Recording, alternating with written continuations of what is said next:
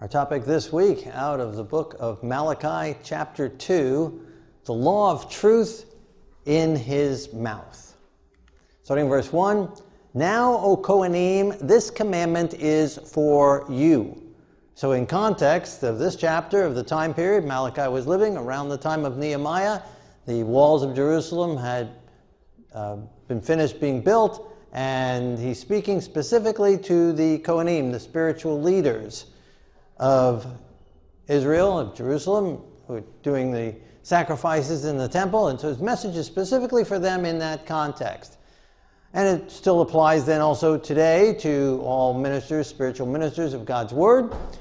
But also in a broad sense, it would also apply to all of us, as God has called all of us to minister His Word and to share His Word with others. Verse 2, "If you will hear, and if you will not take it to heart," or if you will not hear, and if you will not take it to heart, "to give glory to my name, says the Lord of hosts, I will send a curse upon you, and I will curse your blessings. Yes, I have cursed them already, because you do not take it to heart." And so with two ifs in the beginning there, if you will not hear, if you will not take it to heart, it's conditional. That if they don't take it to heart, if they don't take honoring God's name, glorifying Him to heart, take it seriously, and act it out, He's going to put a curse upon them and curse their blessings. But also with that conditional if they turn from their wicked ways and turn back to the Lord and take it to heart, take it seriously, honoring God with all their heart, soul, mind, and strength, then His blessings would return. Right? So if, and the same with us, to honor Him and to glorify Him. "Behold," verse 3, "Behold, I will rebuke your descendants and spread refuse on your faces, the refuse of your solemn feasts, and one will take you away with it." I looked for a picture, appropriate picture to put on the wall here for you, but I couldn't find an appropriate picture of someone with poop on their face that I thought it would be good to show you. But that's what he's saying here, right? The refuse on your face, and I'm going to spread it on your face. And of your solemn feasts, right? So the feasts where people would come and everyone would come, the pilgrim feast where people would come from all over the country to Jerusalem with their sacrifices, and with all those sacrifices being offered in that time, there's all these lambs and other animals there present. There would be no doubt a lot of poop there as well. And, that's why it was called the dung gate, right? There's a reason for that, right? And so, where they would haul that stuff out of there. So of your solemn feasts, I'm going to just spread. And, we're not used to that today, but if you lived in a farming community or back in the day when horses and wagons, you're walking in the street, you're walking across the street, you got to watch where you're walking, and you certainly don't want to fall face down, maybe in something. And so that's what he's saying. You're going to stumble, you're going to fall, your blessings are going to be a curse, and you're going to have dung on your face if you continue this way, and you'll be taken away. And that had already taken place prior, a couple hundred years or so before this, when we were not following God, and God allowed Babylon to come in and destroy the temple, and we were taken away. And God allowed us, because of the God's name wasn't being honored. We repented, God brought us back, temple services again, and so God's blessing again, but He says, still, if you go back to that way, you're going to be removed again, you'll be taken away again. Now, they obviously took this message to heart, because God allowed us to continue. The temple continued faithfully for 400 years. And some will say that, then in 70 AD, the temple was destroyed, and their position has been removed. It's been taken away. Those who did not accept the Messiah, and 70 or so years prior to that, or 40 or so years prior to that.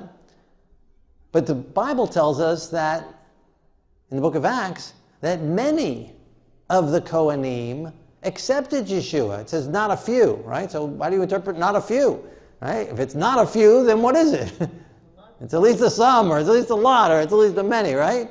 Not a few of the Kohanim accepted Him. And you have Nicodemus, and you have Joseph of Arimathea, of leadership accepting Him. 3,000 in a day, plus women and children, and then 5,000, and every day people being added, all within Jerusalem and the surrounding area. And then further throughout Jerusalem, throughout Israel, Jewish people accepting him. And no doubt these, not a few of the Kohanim that accepted him, as mentioned in the book of Acts, they no doubt ministered in sharing Yeshua, sharing the gospel in the sanctuary services, in the temple services, in the Lamb, pointing to the Lamb of God who came and was the ultimate sacrifice for us. But eventually the temple has ceased. We have no need of that anymore. We have no need of sacrificing of the animals anymore. And so God's fullness has taken place. Verse 4. Then you shall know that I have sent this commandment to you, that my covenant with Levi may continue, says the Lord of hosts. So in love, God sends Malachi. In love, God sends a rebuke to the Kohanim, because he doesn't want to spread refuse on their face. He doesn't want to turn their blessings into curses. And so he's calling them out and allows them to fall and stumble. And God allows sometimes in our lives calamities to happen so that we wake up, right? So that we realize we got dirt on our face, right? So that we realize our condition and how bad it is, and that we wake up to the situation, and then we turn back to him. And so he's pleading with them to turn. And we will know that he has sent this commandment to us. So God sends his commandments out of love, to give us guidance, to give us direction, that my covenant with Levi may continue. God wanted it to continue, and it did end up continuing. And he wants it to continue, his covenant to continue. So this covenant with Levi. So who was Levi? Levi was one of the 12 children of Jacob. It's then from Levi's descendants become one of the 12 tribes of Israel. Jacob gets his name changed to Israel. And this covenant with him. So this covenant, what again is this covenant? Well, the covenant of the birthright was traditionally the oldest born would then receive, when the father died, he would receive then a inheritance to, or responsibility to then be the head of the household. So a headship part of the birthright. Another part of the birthright would be 2/3 of, or a double portion of the inheritance. So if you had 2 children, one would receive 2/3 and one would receive 1/3, right? So the one would receive twice as much as the other. If you had 10 children, one of them would receive 2/11ths, and the others would receive 1/11th, or something like that, right? So whatever, he receives twice as much as everybody else. And so when Jacob dies, when Israel dies, instead of going to the firstborn, God divides, and then with that family, there's also the spiritual blessing that the Messiah would come through that line, and there would also be, and that's the kingship line, but also then the spiritual, of being the spiritual leader of the family. And so instead of going to the firstborn, God divided up into 3 different ones. Where Judah gets the kingly line, the Messiah comes through Judah. And Joseph gets the double portion. That's why Ephraim and Manasseh, his 2 children, get portions. And then the spiritual leadership went to Levi. And so this covenant with Levi to be the spiritual leaders. And we see that enacted with Abraham, not with Abraham, with Aaron in the wilderness. The other tribes began to question, why should he be? Why did he receive that covenant to be the spiritual leader? And then God confirmed it by having all leaders, or one leader of every one of the 12 tribes, bring their staff, and Moses put it into the holy place, and in the morning, Aaron's staff became alive. It was a dead staff, a dead stick. It became alive, had buds on it, had branches on it, and it had almonds on it. And so it bore fruit, buds, and leaves all in one night, confirming that God's covenant with him, a covenant to bless him, a covenant of life. And God wants it to continue. He wanted it to continue. And God wants our lives to continue. When he sends messages to us, whether through reading of his word, whether through a person, whether through a sermon, whether through a situation, whether through a blessing, or whether through a calamity, it's because he wants to continue in our lives. He wants his covenant to continue with us. But if we reject it, he's not going to force it upon us. And he wasn't going to force it upon Levi. He wasn't going to force it upon the Kohanim. And he won't force it upon us either. Verse 5, my covenant was with him, one of life and peace. And I gave them to him that he might fear me. So he feared me and was reverent before my name. And so this covenant, a covenant of life. God wants us to have eternal life. Abundant life. Here and now. And for eternity. And one of peace. Internal peace. That we can have his peace in our minds and our hearts. As was announced when Yeshua came. Peace on earth. When people say, well, there's still wars today. Well, it wasn't the worldly peace that he came to establish. But peace in God's peace in our hearts. God's peace in our hearts. A peace that passes the understanding of this world. A peace that's there no matter what. A peace in spite of the wars. And peace in spite of the troubles. A peace in spite of the fears and the realities around us. A peace because our sins have been removed. Our guilt has been taken from us. A peace because God has given us victory and strength over sin and given us self-control to say no to wrong, to say yes to right. His peace abiding upon us. This is the covenant that God has given to us. That they might fear his name, that we might respect his name, that we might reverence his name. And it says, and he feared him, was reverent before him, before my name. And so this might be referring specifically to the person Levi, the individual Levi. That we don't have in the scriptures written much about him to know much about the individual. So here it's telling us, so maybe he was reverent, maybe he did fear the Lord. Next verse we'll see some more written about this, but it could also be in the broad sense of the tribe itself. That they continued in this reverence towards the Lord. And most of the history seems to play that out. There were times where they were not. It seems that most of the history, they remained faithful in the services of the Lord, in sacrificing of the animals, and doing their position of providing the atonement through the sacrificial services, through the blood of the lambs. And so he feared and was reverent before my name. And here we're talking about the name. It's not so much the letters of the name. It's not the Yud, Hey, Vav, Hey, exactly how you pronounce it or how you spell it. Or where it says name in the scriptures, it's talking about the character. Reverent before his character. Reverent before who he is. God has lots of names described in the Bible. We've already seen here in Malachi, he's referred to as king. He's referred to in the scriptures as father. We'll see that here in this chapter also, that he's our father, that he's our king, that he's our deliverer, that he's our Messiah, that he's our savior, that he's our creator, that he's so many things. He has so many titles and so many names because he's so broad. Each one is a description of him. And that's why we have no need of other God.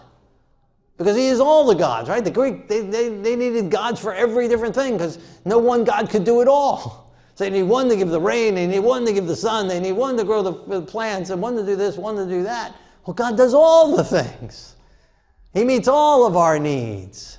He is the eternal God, and thus he has many titles, the self-existent one. He's always been, he always will be, who is and was and shall be.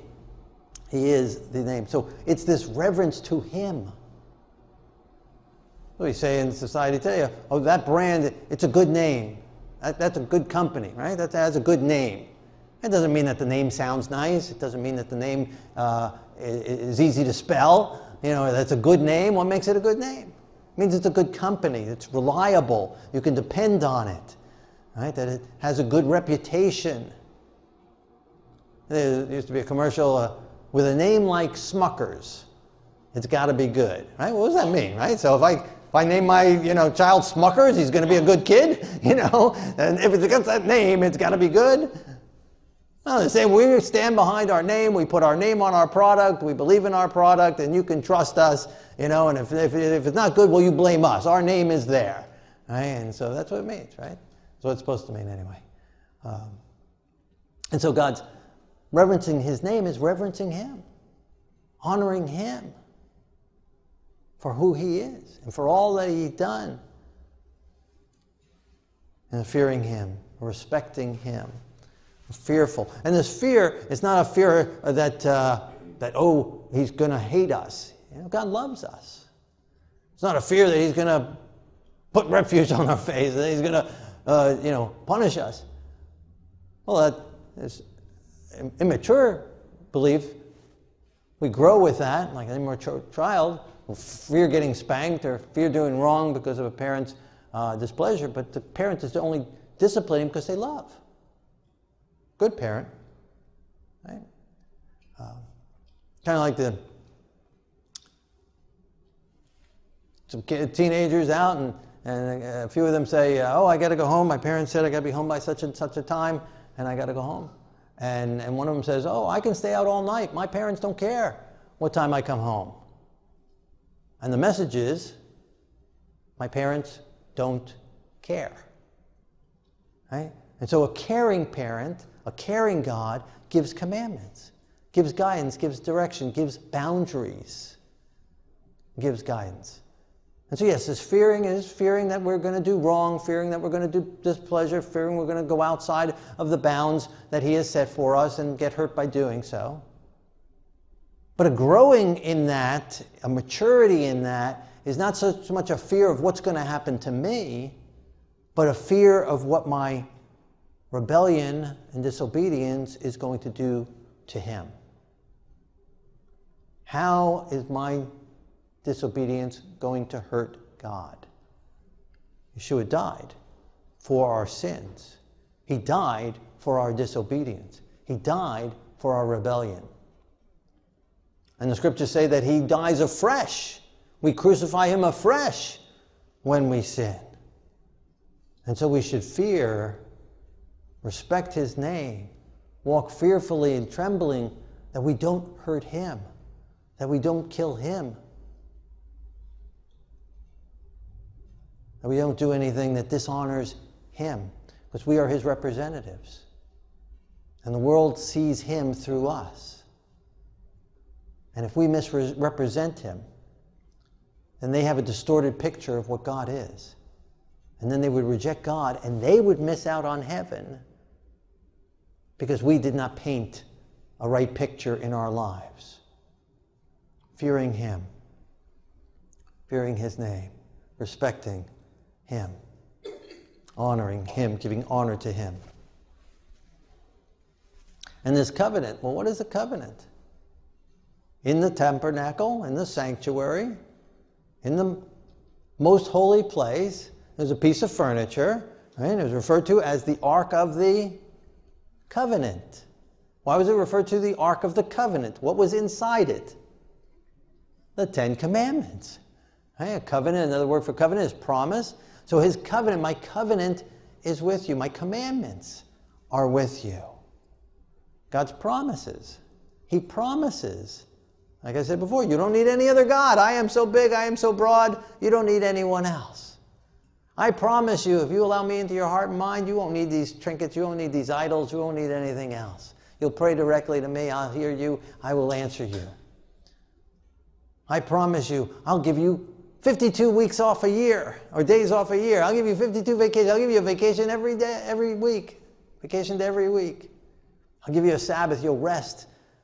You'll have peace. I promise you. I promise you that I'll give you love and respect and honor to your parents. I promise I'll provide all your needs. You won't have to steal from anyone else. I promise you I'll give you contentment. You won't have to covet anyone else, what anyone else has. I promise you I'll give you love, that you won't have to kill anyone. You won't have to hurt anyone. I promise you, if you let me live inside you, if you let me dwell inside you, my commandments, my covenant, my promises will be fulfilled in your life. And so his covenant was with Levi. His covenant is with us. One of life and peace. If we honor him. And that condition is there for us too. That promise is there for us too. If we honor him, respect him, fear him, love him, we will have life and we will have peace.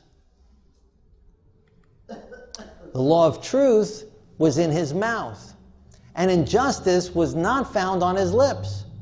He walked with me in peace and equity, some versions have uprightness, and turned many away from iniquity. This is the job of Levi. This is the job of the Levites, the spiritual leaders. This is our job as spiritual leaders, whether in our homes or whether in our community or wherever God has placed us, at work or at school, to lead, to be spiritual examples to this nation and to this world. To hold on to God's covenant, to fear his name, to walk in life and peace, to hold fast to those promises, and have the law of truth in our mouths. Speak God's truth. Today's society doesn't even believe in truth. It's totally bizarre. They think there's more than two genders. That's not truth. That's a fabricated lie. They want us to believe a lie, and they want us to talk the lie and pretend the lie. And it's a lie. But God has put truth, the law of truth, in our mouth.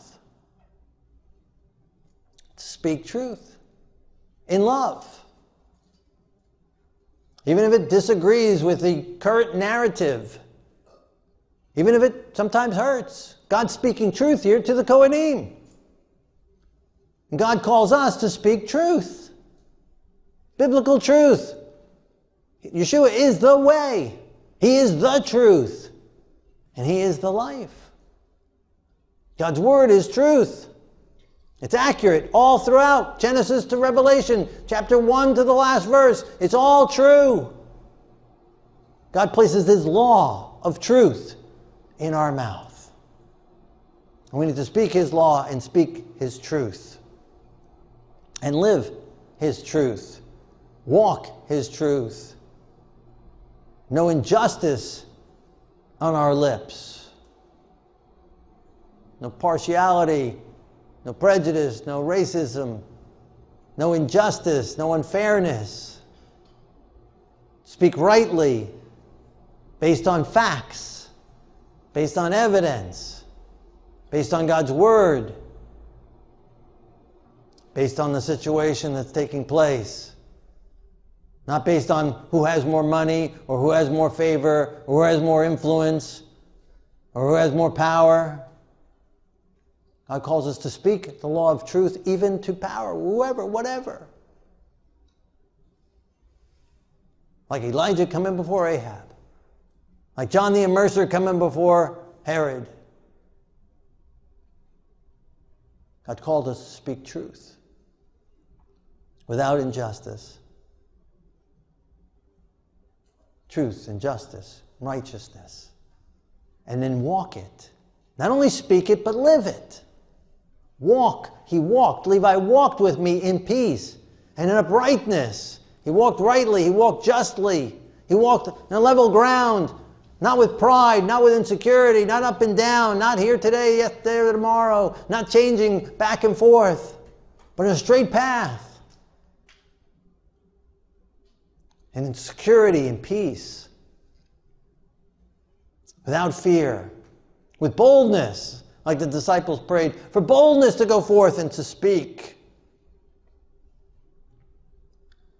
And they're speaking the law of truth, speaking justice, walking in peace, walking uprightness, turned many away from iniquity. And that's the job of the minister. That's the job of each one of us, to turn people away from iniquity. You shall call his name Yeshua, for he shall save his people from their sins. Not to just continue in them, not just forgiven, Not just eternal sinners, but saved, changed, transformed, turning away, repenting of, and turning away from iniquity, turning away from sin. That's the gospel message. That God saves us not only from the punishment of sin, not only the penalty of sin, but from sinning, from committing iniquity. Not just from the guilt, but from its power. He delivers us. He sets us free. Takes us out of Egypt, brings us into the promised land. Takes us out of Babylon, brings us back to the promised land. Takes us out of this world and into the heavenly realms. He delivers us in the here and now. He sets us free, and He's called us to set people free. This is the job. This is the calling. This is the covenant. This is the promise. This is the commandment to Levi. To live it, to walk it, to share it, and to help people and deliver them. Now, to do that, we need to speak the law of truth, but we need to speak the law of truth in love. What does that mean, to speak it in love? We need to love the people we're speaking to. And a love that Yeshua had. We need to have Yeshua's type of love. Well, what was that? What did that look like? Did it allow sin? Did it excuse sin? No. Go and sin no more. Neither do I condemn you, but go and sin no more. Turn from your wicked ways. Repent. A love that was willing to lay down His life. There's no greater love than to lay down our lives. And not just for our friends, but for our enemies. Because yes, someone might be willing to die for someone else, for some figure, for someone of worldly importance. But Yeshua died while we were yet sinners. Loved us while we were yet enemies of Him, while we had enmity against Him. And that's the type of love God has called us to have towards those He's called us to speak the law of truth to. As Moses, if you cannot forgive them, blot my name out. As Paul, I wish I could be cursed for their sake. In other words, they were willing to give up their seat in heaven so that these other people could sit there. And before we speak the law of truth, we need to have that kind of love for the lost, for our enemies. And that's not natural. You can't force that. You can't think that into being. You can't positive think that. But God can give that to us. If we surrender our lives to Him, we surrender our selfishness to Him, we surrender our carnal nature to Him, accept His Holy Spirit, He will put in us, let this mind be in you that was in Yeshua the Messiah. He'll give us His very mind, esteeming others better than ourselves. Lord, let them in heaven instead of me. And when we pray for them that way, God didn't take Moses up on it. He didn't take Paul up on it. In a sense, He didn't even take Yeshua up on it, because Yeshua was willing to die eternally for us. But God raised Him on the third day as well. But when we have that kind of heart, that kind of love, then God can put His law of truth in our mouth. And we can speak it and we can walk it by the Holy Spirit. And turn many away from iniquity. God could just do away with iniquity. If He could just do away with, by doing away with the law,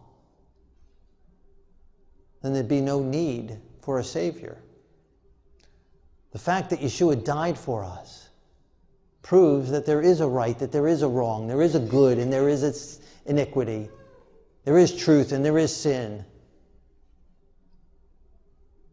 Because if He could just say, well, you're just all forgiven, there's no more law, then He wouldn't have to die. He died for the punishment of the disobedience of the law.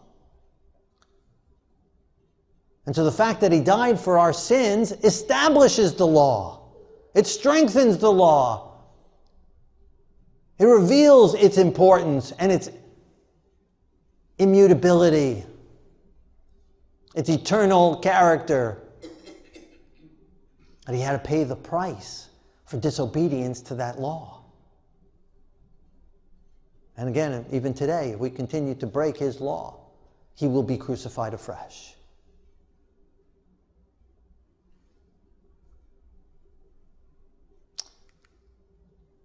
Verse 7, for the lips of the Kohanim should keep knowledge, and people should seek the law from his mouth, for he is the messenger of the law, Lord of hosts. So all these things, this is the job of the Kohanim, to hold the covenant, to fear God's name, to honor him, to respect him, to live for him in life and in peace, eternal life with him, and peace and joy, speaking the law of truth, walking in his ways, seeking justice and living out justice and meeting justice in a just way, in a right way, in walking in peace, and walking uprightly, turning people away from sin, calling sin by its right name, and then keeping knowledge. The fear of the Lord is the beginning of knowledge. Keeping knowledge, sharing knowledge. Knowledge is found in the Word of God. Keeping it, holding it fast, cherishing it, respecting it. I know some people that won't put anything on top of a Bible. Have a Bible on a table, they won't put another book or anything on top of it, kind of a respect for it. It's God's holy Word. They may never open it, may never read it, but they have this reverence for this book on the God's Word. Keep it holy, but more than just respect it. But keep it in our hearts, keep it in our minds, allow God to write his laws in our hearts, in our minds, and to fulfill them in our lives. To keep the knowledge, and that people should seek the law from his mouth. Again, establishing the law. For that's our call as messengers of the Lord. He's called us all to minister, to give the message, to share the message, to teach the message, to proclaim the message, to share it. And that message is God's law. The message is his salvation. The blending of grace and truth together, law and mercy together. The whole scriptures, all blended beautifully together. Turning people away from iniquity. Law of truth in our mouths. All of these things. Walking in peace and life, eternal life. This is the calling of the messenger of the Lord of hosts. That's our calling in these last days. To be God's messengers. To speak it, to live it, to demonstrate it, and to turn people away from iniquity and turn people to heaven. To turn people to righteousness. To turn people to holiness. And then in contrast, verse 8, but you have departed from the way, you have caused many to stumble at the law, you have corrupted the covenant of Levi, says the Lord of hosts. And he was speaking to them in that day, and again, praise God, they must have repented, because we only have the 4 chapters of Malachi and no other rebuke needed for 400 years. But today, this applies. We've departed from the way, causing many to stumble at the law. Teaching the law has been done away. 3/4 of the Bible is old and irrelevant and not needed anymore. Except chapter 3 of Malachi, because that talks about tithe. But chapter 2, we don't have to preach about that. Stumbling at the law. Presenting a confusing picture of the law. I've seen demonstrations and pictures and illustrations of the period of law, and then God replaced it with a period of grace. In other words, for 4,000 years, God didn't know what he was doing. And so he changed plans. After 4,000 years, he realized it's not working that well. I better shift gears. And God knows he's got an eternal gospel, an everlasting gospel. Stumbling at the law because we don't understand the law, the purpose of the law. The law shows us right from wrong. And then the law, if we break the law stays consistent. The law doesn't change because our feelings change, because our emotions change, because our desires change, because society changes. The law remains the same. It does not change. It does not bend. It's written in stone. If you try and flex it, it breaks, cracks. The law remains the same. But after we've broken the law can't forgive us. The law has no mercy. The law, again, is firm, stays the same. After we've broken the law, it can't save us. It can just condemn us, which is part of the purpose then. It condemns us and brings guilt upon us, which should cause us to realize we need help. And if we need help, where do we have to go? To a Savior, which God has also provided, who then saves us not from the law, but from the condemnation of the law. Saves us from the guilt of breaking the law. And again, saves us from disobeying the law, fills us with the Holy Spirit, who then gives us the power to walk in the law, walk in uprightness, walk rightly. So there's a total misunderstanding being preached for hundreds of years now. That the law is bad. But Paul says it's good. The law is right and just and holy. And yet they try and say, Paul said it's done away with. It's been nailed, it's been killed. It's unnecessary. And so there's this confusion. And so people stumble, they don't understand, it doesn't make sense, because it doesn't make sense. Because if there's no law, there's no right, there's no wrong. In Germany, there's a road, it's called the Autobahn. There's no speed limit. You can drive as fast as you want. They can't give you a ticket, can they? For speeding? No, because there's no speed limit.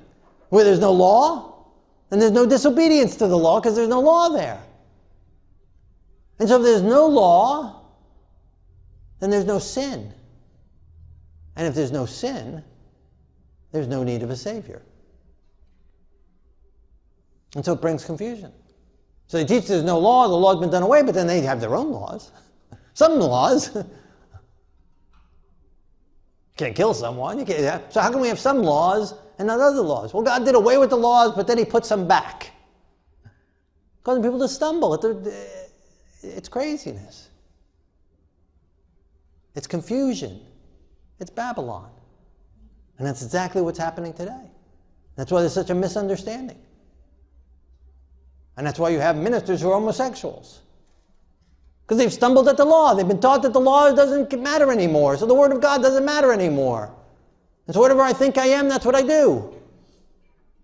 And there's no condemnation. So it's the end result. It's the reaping of the whirlwind of what has been sowed for hundreds of years, causing people to stumble at the law. You do away with the law, then you do away with right and wrong. And so who's to say what is right and what is wrong? And if there is no right and there's no wrong, then there can be no judgment. And so even God can't then keep anybody out of heaven, because there's no right and there's no wrong. And so if someone wants your stuff, or your spouse, or your life, or whatever, who's to say they shouldn't have it? And that's why society today is so mixed up. Because God's people today are mixed up. Because we've caused people to stumble at the law, at right and wrong, at justice, at morality. Because without God's truth, without God's word, without keeping his knowledge, without having the law of truth in our mouths, then there's no morality. Without the Bible, there's no morality. There's no distinguishing of what is moral and what is not moral. And if there's no distinguishing of what is moral and what is right, moral, then who's to say what is right and what is wrong? What can be done, what can't be done? And if there's no judgment for that, there's no authority to be able to say what should be done, then anything goes and everything goes. And eventually, and that's the path we're going. That's the path society is going. Total anarchy. Against all rule, against all law. Because that's the end result of the logical conclusion that there is no law. That the laws have been done away with. And they're picking and choosing of what should be put back in. So we've corrupted the covenant, the promises, the calling of the ministry.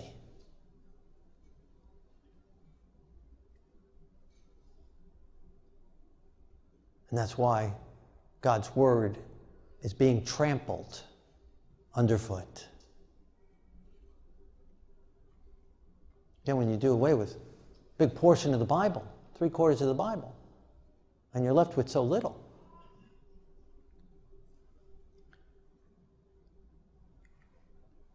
Verse 9, therefore I have also made you contemptible and base before all the people, because you have not kept my ways, but have shown partiality in the law.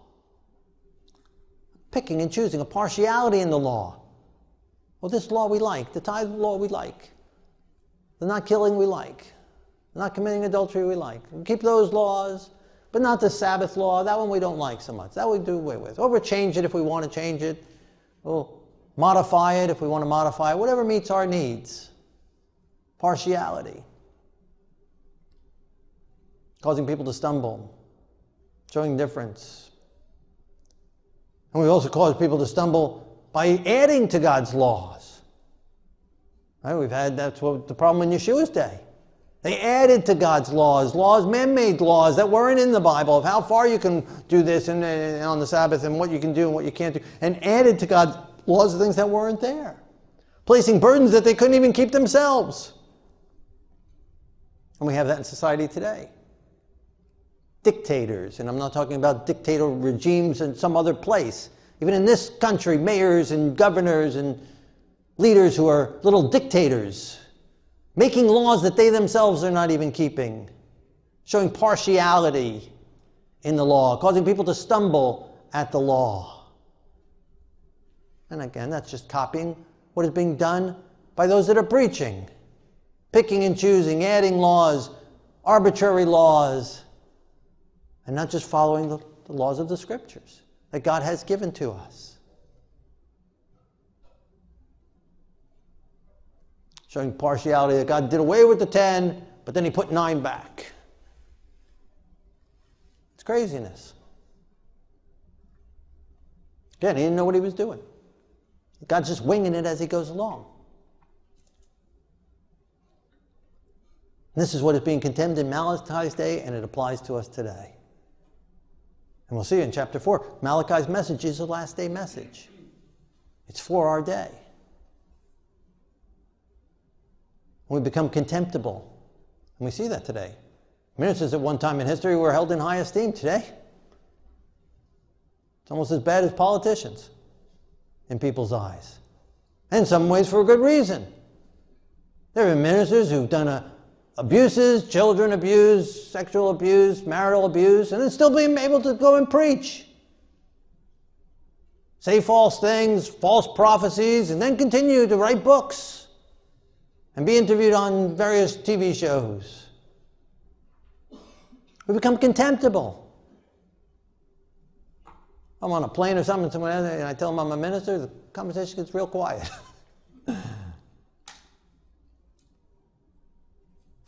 We become contemptible because we have not been doing as was written in those first verses, speaking the law of truth, living the truth, not speaking injustice, living in peace, living uprightly, turning people away from sin, turning people to justice. So we've shown partiality. favoritism to certain laws and denying other laws, sending forth confusion. We become base before the people. And again, denying a big portion of the Bible. And some people say, boy, you preach longer than other preachers. Well, I can't help it if they don't have anything to say. When you're not preaching the Word of God, you have nothing to say. Right? If you only got 1/4 of the Bible and you just do that over and over again for 20 years. We're in Malachi. Genesis to Malachi. It's taken us 20 years, right?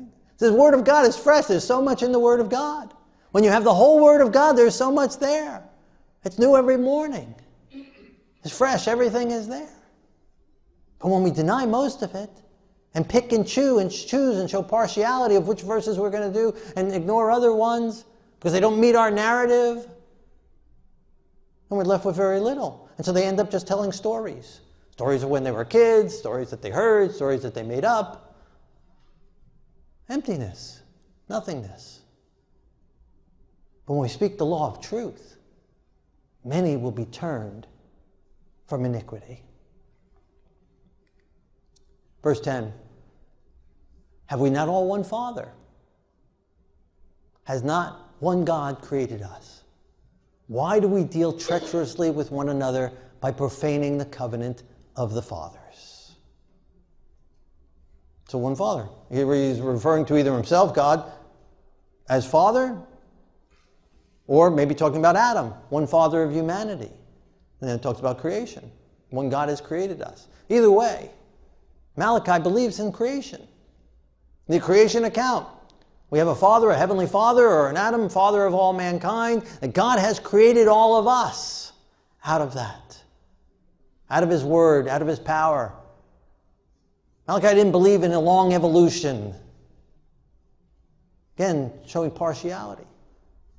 We're so-called professed preachers of the Bible and so-called professed believers in the Bible believe in evolution, which is not in the Bible, and deny creation, which is all throughout the Bible, not just the first 2 chapters, but here in Malachi, and all throughout the Scriptures, talking about the Creator God.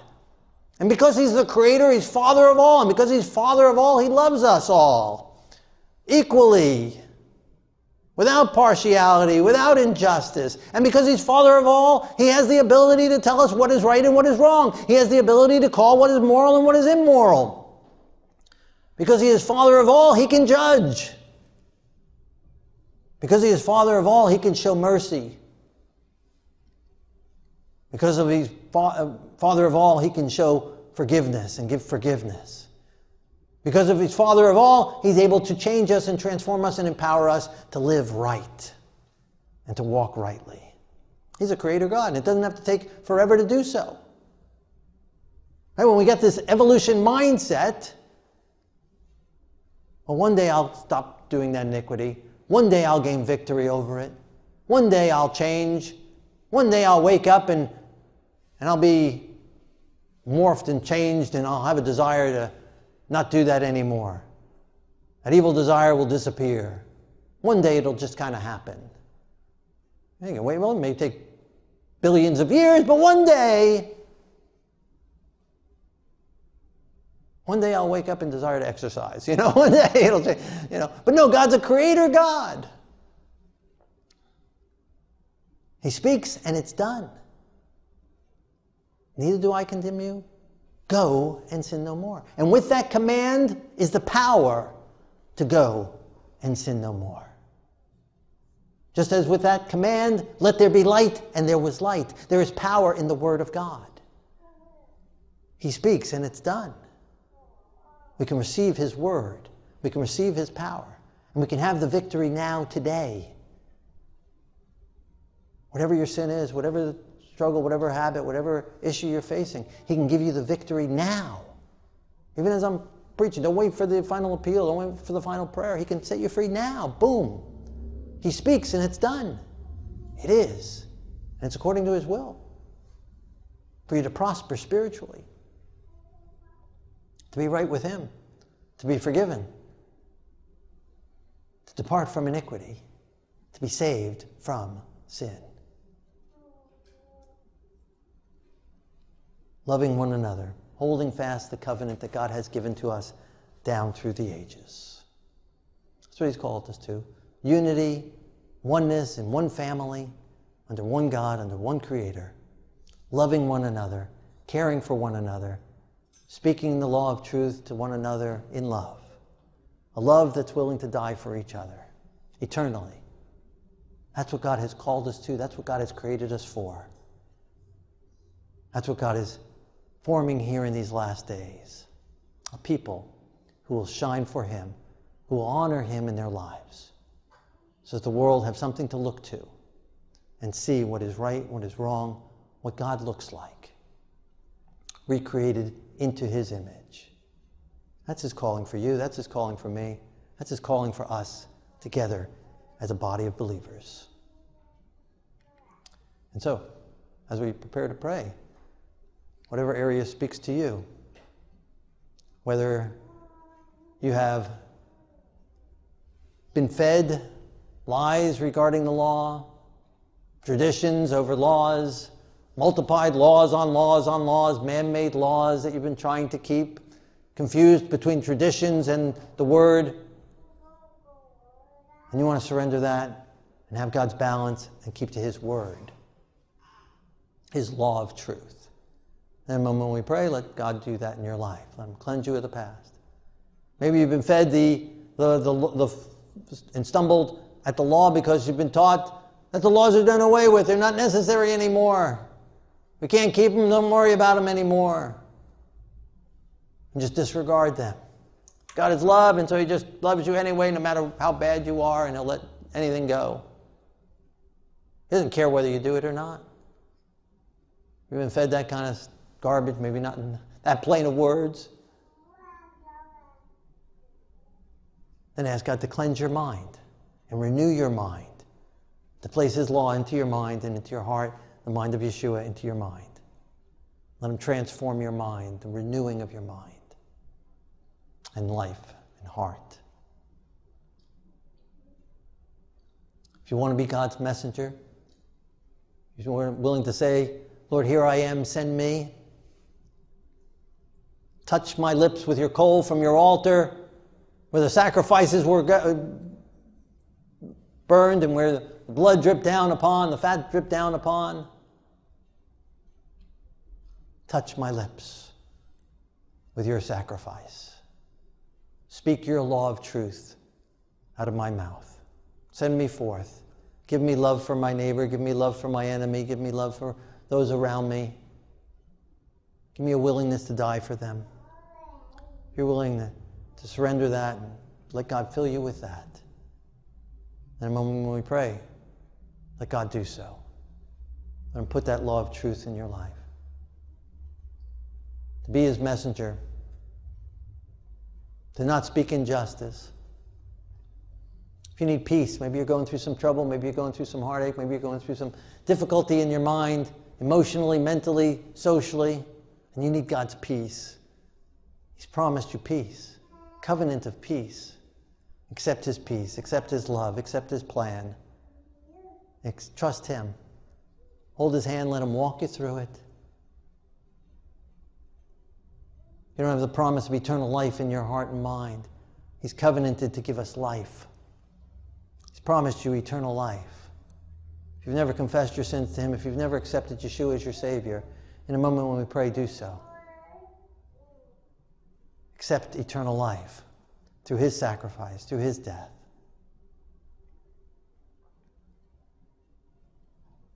If there's some sin in your life, some iniquity still on your record, some known, cherished wrong, in a moment when we pray, ask God to turn you from iniquity and deliver you from the iniquity and set you free. If you want to be used by God in turning other people from sin, living justly, living uprightly, to walk the walk, to not be a hypocrite, but to have your walk and your talk be in harmony with God's Word. And in a moment when we pray, ask God to fill you with His Holy Spirit, to live out His truth in you and through you. If in the past you've sent confusing message, you've caused other people to stumble at God's laws, caused people to stumble at God's Word because you didn't know any better and you spoke because what you were taught, Ask God to forgive you and ask God to go and undo the damage that you did. Even if you have to go humbly with poop on your face and apologize